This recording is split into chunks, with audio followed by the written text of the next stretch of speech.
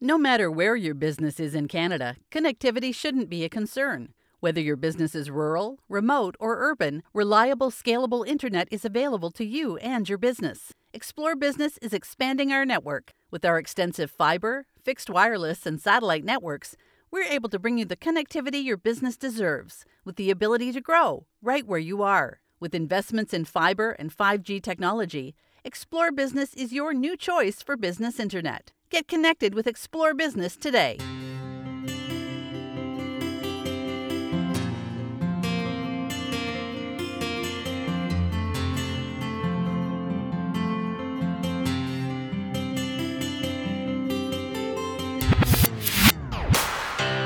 Are you ready to clear a new path?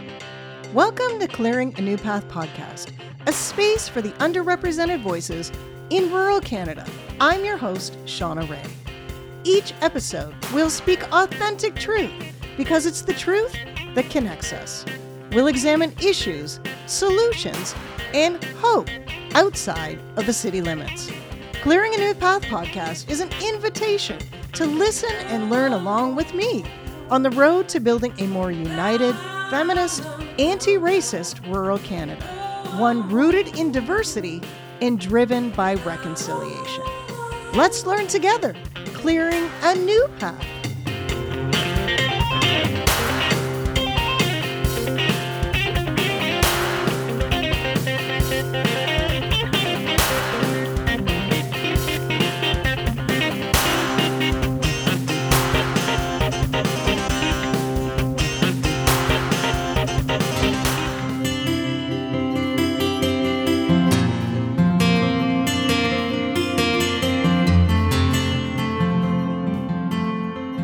Grandview Healthcare Solutions is a grassroots, community-driven organization that grew out of the need to better serve patients in Grandview, Manitoba, and the immediate surrounding area.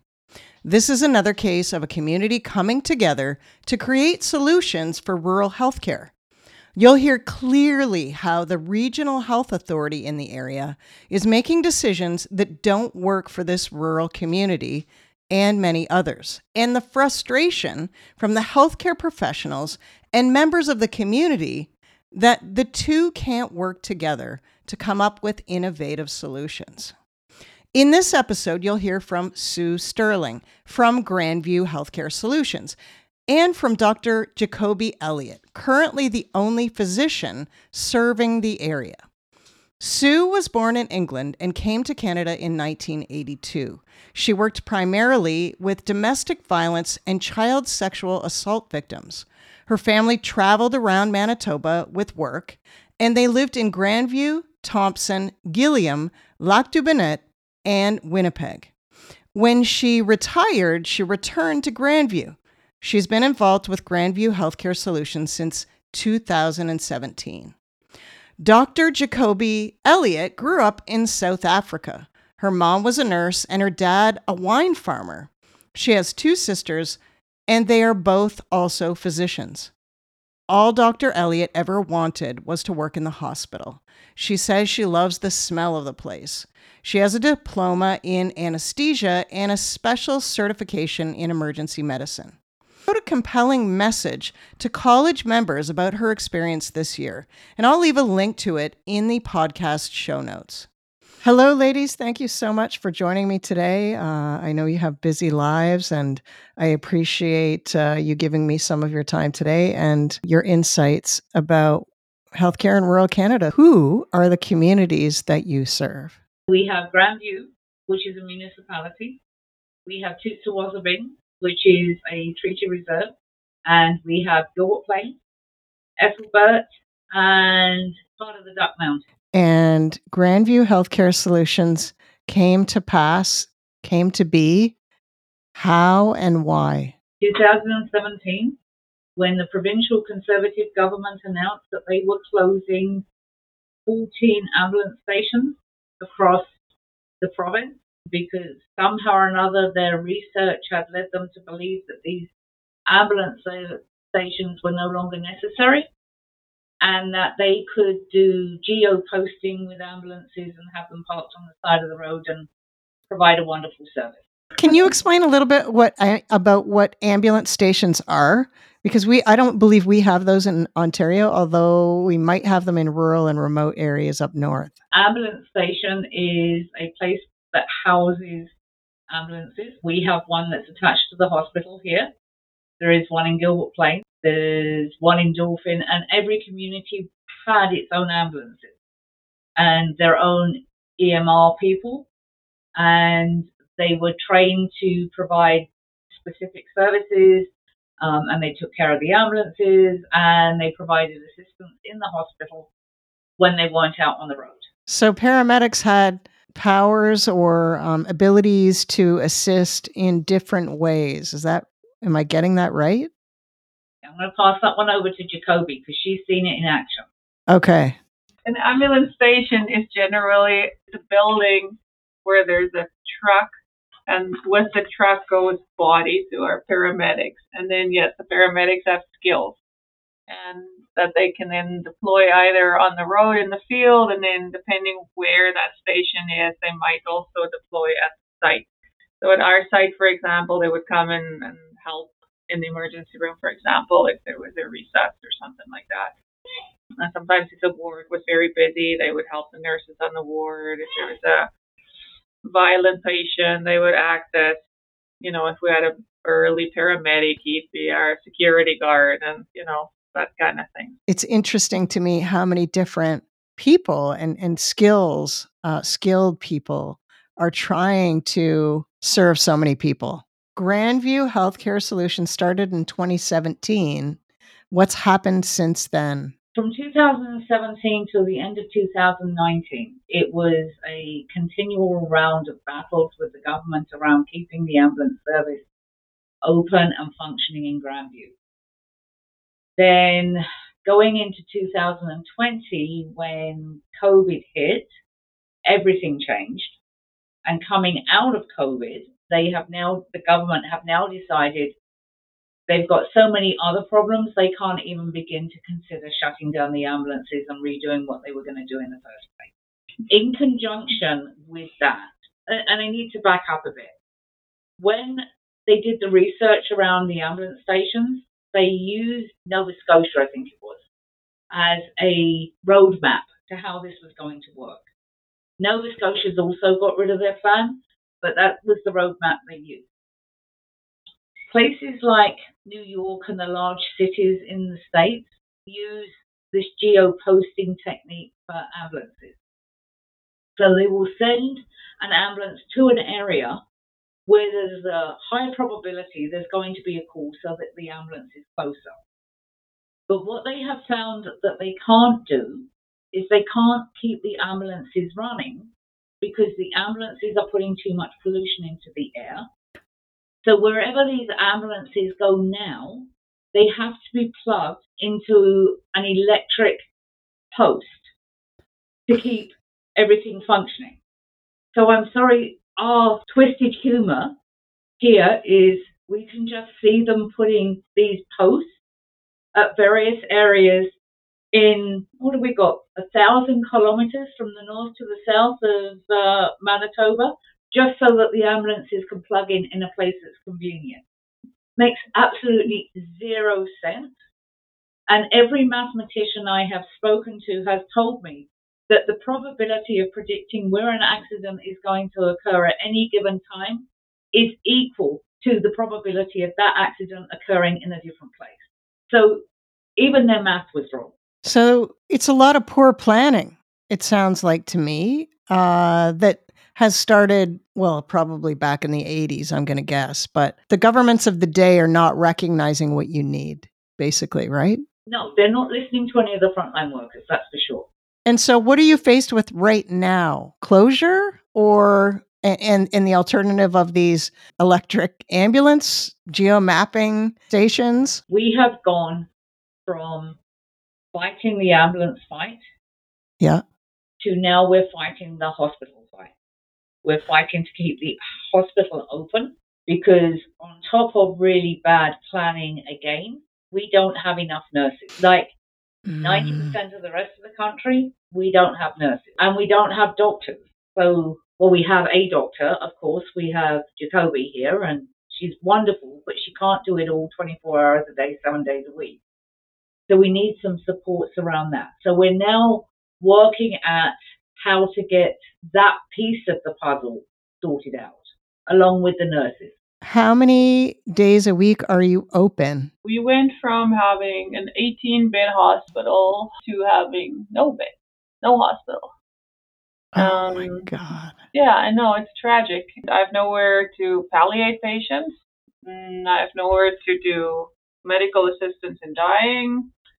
I have nowhere to admit patients with pneumonia or heart failure or patients that I see for 25 years and they're, when they get old and frail and they have to wait somewhere before they go to a care home. I have nowhere to put them. So we had an emergency room 24/7 that for the last 25 years we fought tooth and nail to keep open. It was never closed because of a doctor shortage. And your emerge is kind of your contact point, right? For everything, absolutely everything. And so that's gone now because it's supposedly open 8 till 8, but they close it on a whim because a nurse doesn't show up for a shift, and then there's just not an emerge, right? So patients don't never know anymore, so now they just don't come. So they just, which you can understand, somebody's in a crisis, they're gonna go where they know there's an open emerge. They're not gonna look up on the web, see what's open. It's a real challenge for us. Yeah, so we've lost a lot. But I do need to say in response to that, Dr. Elliott has extended the hours of the clinic that we have here. We're using volunteers on the weekend to staff the front part of the clinic so that Dr. Elliott can do her work in the back. And over the last couple of weeks, we had one young lady show up here that had been to Roblin because that ER was supposed to be open and it wasn't. So she came to us at the clinic. And then from the other side, and Dauphin is the largest community, got a population of around 10,000. We had a young man coming out of the ER that had sat there for 6 hours and couldn't see anybody on the weekend. And he ended up coming to here to see Jacoby. And they're the two stories that I know about. And I know there are more out there. How far of a drive is that? It's only half an hour. I feel more for the folks who, there's a woman here. She doesn't have a vehicle. So she needs IV antibiotics for the next 4 weeks. She has an abscess in her kidney, right? She needs IV antibiotics. She says, I'm not going out of the community. I'd rather die. She's in her 70s. So we're sneaking her in the back room into the clinic, stealing hospital antibiotics. It's sad. It's really sad. And our regional health authority reacts. They lock the doors in the emergency room, so that we can't get to stuff. I can understand you lock up controlled substances, and that's fine, but, be a dick and lock up antibiotics, I understand times change, we have to pivot, and we have to be creative, but just don't be a dick. Don't do mean things to patients. And that's at the crux of the problem here. It's like the folks who's in power, they're so far removed from patients. So the decisions they make has nothing to do with what's good for the patient, right? Are you adjacent to that hospital, your clinic where you are right now? Okay. Clinic is connected to the hospital, yeah. Right. And so basically you're treating patients at that clinic because the emerge is closed. So they come there. Wow, the triage must be insane. Trying to figure out who you see next. Yeah. And I'm skilled. I'm a skilled physician, not to blow my own horn, but I've been at this job for 25 years and I like it. I don't mind it. I understand my resources. I know who's sick and I can figure that out. I know what's in this region. Patients trust me. I know who to send where, and so let me. I'm willing to work. The whole system is in a crisis, but you take away one more tool every day, I have less things to work with. I have a cushy a job as I've had. I do clinic work all the time. I have all these acute care skills. I have anesthesia skills. I have ICU skills. I have an X-ray emerge qualification. I'm sitting around in the clinic. I should be like out there in the minefield. It's just so upside down. It's insane. I think it's obvious to me, because I can see you, the toll that it's taking on you and on the community. And you didn't sign up for this. No, nobody did. And that's why people are leaving medicine, right, in droves, because they're morally, we're just like, we're injured, right? And I don't like cliches, but it's absolute moral injury. Like there's things we can do for our patients, right? And we constantly hear, you got to help. We can help. We want to help, but we don't have the tools to help. So what would make things better?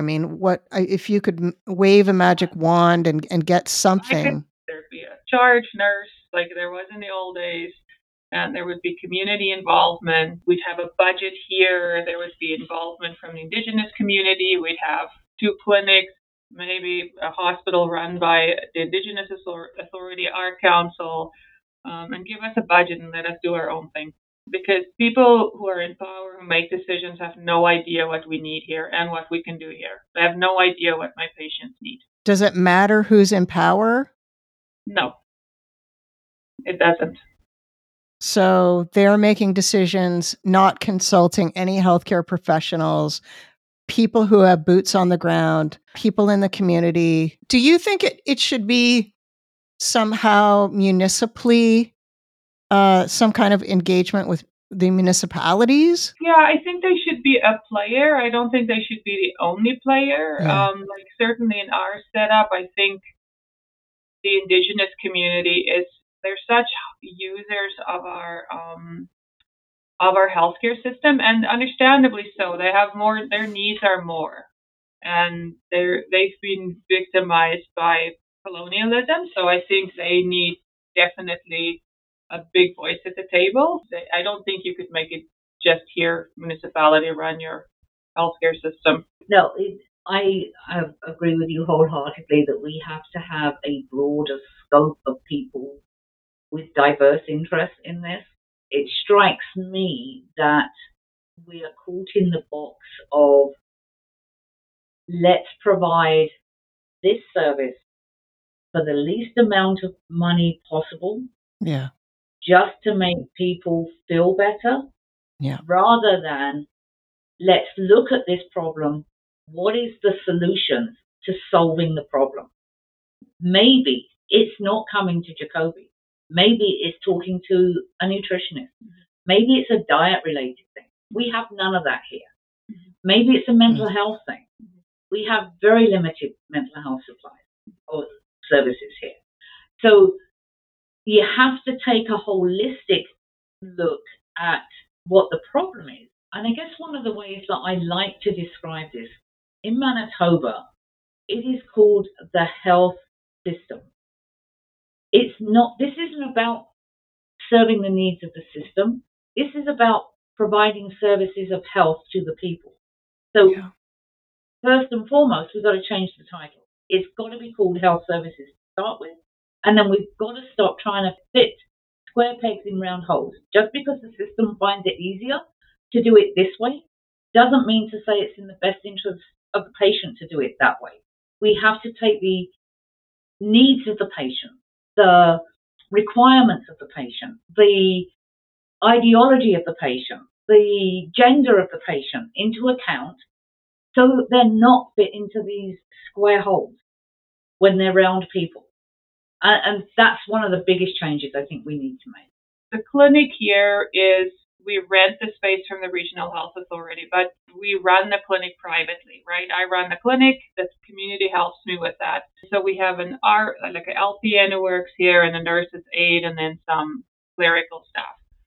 And over there is the institution. And the contrast between the two places is striking. The privately run place is lighthearted, it's friendly, we can be creative, we let people work to their scope, sometimes outside their scope, And over on that other side, it's completely different. There's so many rules. It's so structured, and that stands in the way of care for patients. And so something that the institutions have to go. Like they absolutely have to go. The regional health authorities, it's like it's cramping our style to the point that it's sinking us.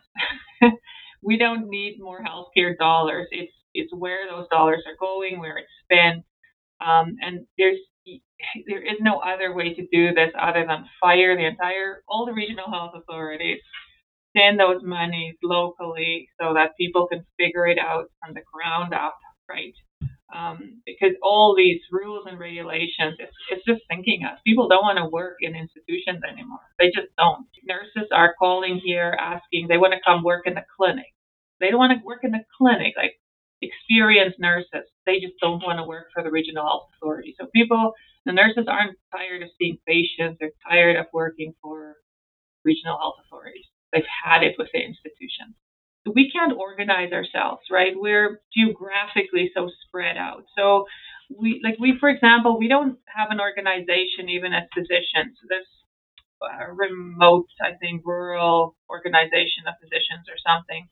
The folks who run that organization belongs to hospitals that's like of populations like Brandon. They call themselves remote and rural, but they're like 50,000 people in that community. So sites like ours, where our voices are too small, we're just geographically as part of the problem. There's too few of us. So we're never in positions of where decisions get made, right? And we're never groomed in leadership positions, and we're just never at the table. There's never enough of us at the table. So folks who make decisions, impactful decisions, are always in geographically bigger areas. So they just don't know what we want and what we need. And we're always getting the message. I'm so sick and tired of hearing, like, why do you live in a place like that? Nobody wants to live there. You're never going to get doctors there. You're never going to get nurses there. Nobody wants to live there. Yeah, we live here. Right. And we want to live here. We want to live here. There are people who want to live here. You just have to treat us right.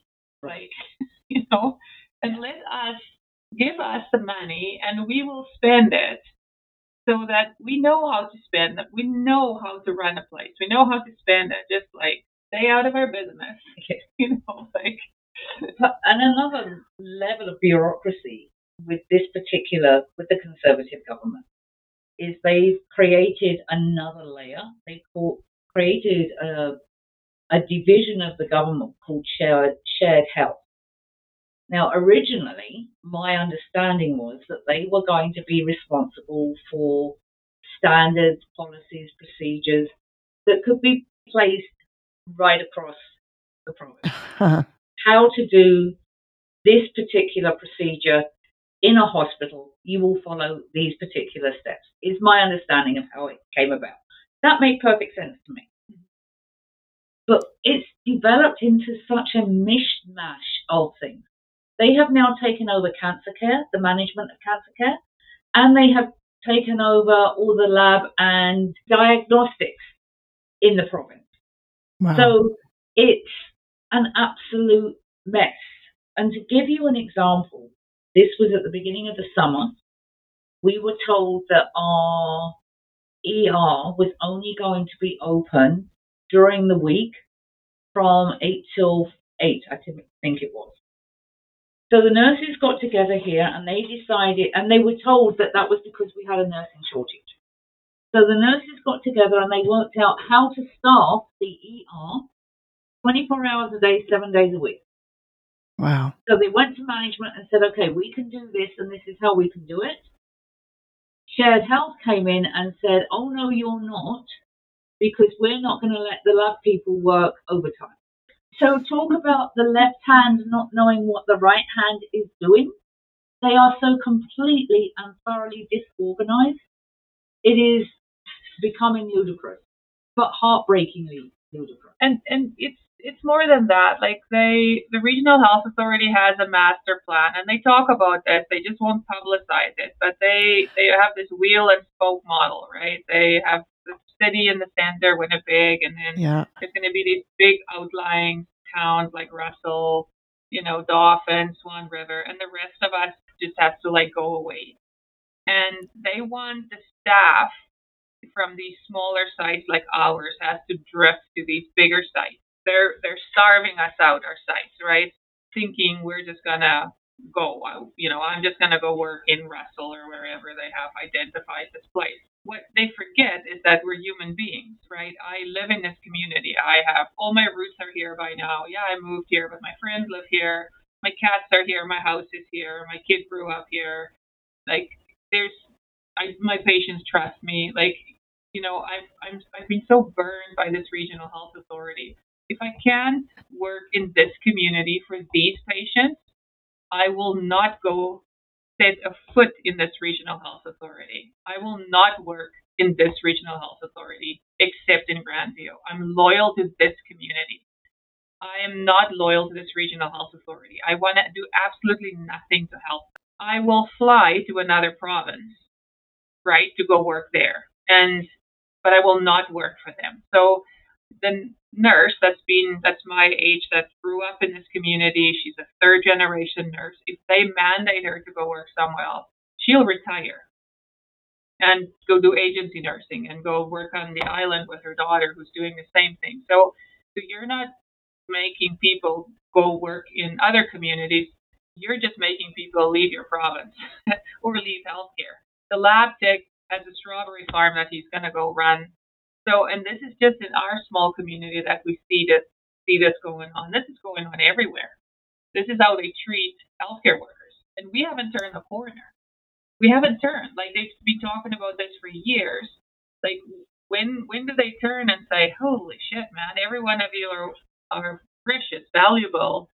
What can we do to support you, help you, make you feel valuable? Every day, it's a little bit worse. That's really powerful. I got tears in my eyes. How can people help you? How can I help you? How can I support you? How do we, who do we go to? Do we go to the federal government and say, listen, you need to step in. You need to come up with a plan that trickles down to the provinces, involving communities in planning. But we don't have the time for that, do we? Yeah. It has to be done in the reverse. We've got no more time to wait for people that sit in their ivory towers to decide, we're going to look at that community now and decide what's going to happen. It's got to come from the bottom up. It's got to be the people that are doing the footwork on the ground, people like Jacoby and the nurses that are running the ER, the community members, the people that are grounded in the communities, know what needs to be done. We've got all kinds of ideas. We just need people to listen to us and to work with us and stop saying it can't be done because it's never been done before, and start saying, I don't know. If we can just start with, I don't know if it can be done, but let's have a look at it and see how we can make it work. Change the attitude around it can't be to we will try it. That's what we need to happen. And that doesn't have to come from the government. That just has to come from people's hearts. Our community isn't unique. There was a rural summit by Docs Manitoba, put it on in conjunction with the Chamber of Commerce. 90% of rural municipalities put dollars into healthcare in this province. One of the stories I heard there, so maybe it was biased, but I sat at the table with a recruiter. So she told me about Killarney. Killarney spent, I think, $120,000 to recruit a physician. I think they recruited 3. So what is that, like 360? And so one of these docs was a female, and her husband got sick, and she wanted to go back to the UK, and she did go back. And so the regional health authority said she wasn't able to come back because she had, abandoned their post or whatever, but they weren't willing to work with her. So, I mean, the recruiter was just, you could see she was just like fuming. And I mean, she had her money, she had her fee. So, I mean, it's not like she cared, but she's just, you could see she was just fuming. And I think it's a good example of this stuff goes on all the time. Like, we have asked so many times, why can't the nurses just work like 4-hour shifts? Why because some of them are just too old. They can't do 12 hours anymore. And so put her nurse 12 hours, 4 hours at Christmas, split the shift so they all have a little bit of Christmas. No, we can't do that. It's the union. Ask the union, it's the union. It's like, no, that's the regional health authority because the next town over they do it. So they work in the same union, don't they? So it's just the list goes on and on and on. Everything is a no. If you ask the regional health authority, if the sky is blue, it'll be no. They covered our Christmas tree with a garbage bag last year because we had one COVID patient on the ward. I asked if we could remove it. They said no. I wrote to the Wapcanoe. He wrote to Prairie Mountain Health. Prairie Mountain Health wrote me a note that said a client complaint person would get back to me within shortly. It's a year later. I'm still waiting. The same time I worked in the ICU at Health Sciences, there was the most elaborate Christmas decorations I've ever seen. And kudos to them for letting their staff have Christmas decorations. But same province, one place after Christmas tree covered up. Demoralizing, right? Absolutely demoralizing. Same province, must have the same infection control rules, I would think. Right. Well, that's what shared health is meant to be having, right? They're meant to create these infection control methods. Yes. That's how they treat us as staff. Now, imagine how they treat patients, right? I will tell you a story. There was a woman that I spoke to today, and she has broken a bone in her back, and she came to the ER here earlier in the week, and she has been sent to a hospital, 2.5, 3 hours away? Something like that, right? Yeah. Would it be? Okay, so she's a long, long way away. It's 40 some odd below here today. Her husband can't get down to see her. He doesn't drive very well. Her son was going to go and see her, but he can't get there either. So she's in this hospital where she knows absolutely nobody, and nobody can get to her. Then on top of that, her brother was in Dauphin Hospital, or went to the ER in Dauphin. They couldn't find a bed for him there, so they sent him in the opposite direction, and he's now in Russell. And so a year ago, the two of them would be in the same hospital, right? They'd be able to have their family come and visit them. They would know all of us by name. They'd know all the staff by name. They'd know all the docs by name. They would trust everybody. The minister would be able to go and see them. They know the cleaning staff. They know the cooks. Yeah. They imagine now the contrast. Can I ask you both why you got into healthcare in the first place? My mom was a nurse, and I'm the youngest of 3 sisters, and my dad was a wine farmer. I grew up in South Africa. And so on Sundays after church, when my mom was working, my dad took the 3 of us to church, and then after church, we would have to go visit my mom. And then my mom would take us to the ward where there was all the old folks who didn't have families. And then we had to visit with them. And we didn't like it at the time. But I guess that's how we got used to the hospital. And so I got to love the smell of hospital and everything about the hospital. And so all 3 of us went into medicine. We're all physicians. And wow. So I've always just wanted to work in the hospital. It's nothing else I've ever wanted to do. It's just hospital. And so, I was going to do nursing, and then my mom is, don't do that. Go be a doc. And so, so all I've ever wanted to do. So, and I still like it. I still love it. I love seeing patients, and the clinic's great, and I just feel like a bit of a fraud because I have a lot of acute skills, and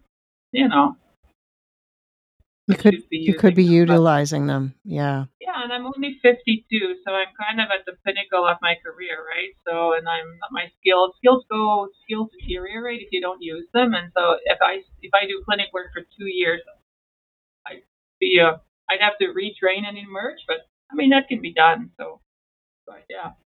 So. Sue, what about you? I've never worked in medicine. I'm a volunteer. Oh, wow. I was raised in England, came here, and lived here for a short while, and then moved around the province, and then came back.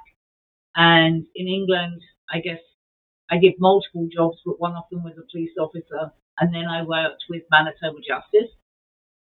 So I spent almost 30 years creating protection plans for abused women, and I learned how to use the system. I learned how to make the system to work for people that desperately needed it.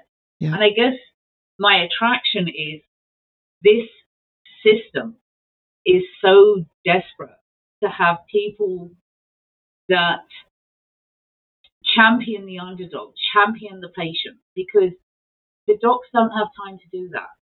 The nurses don't have time to do that. It has to come from organizations like Healthcare Solutions, and that's what we do, wherever we can and however we can.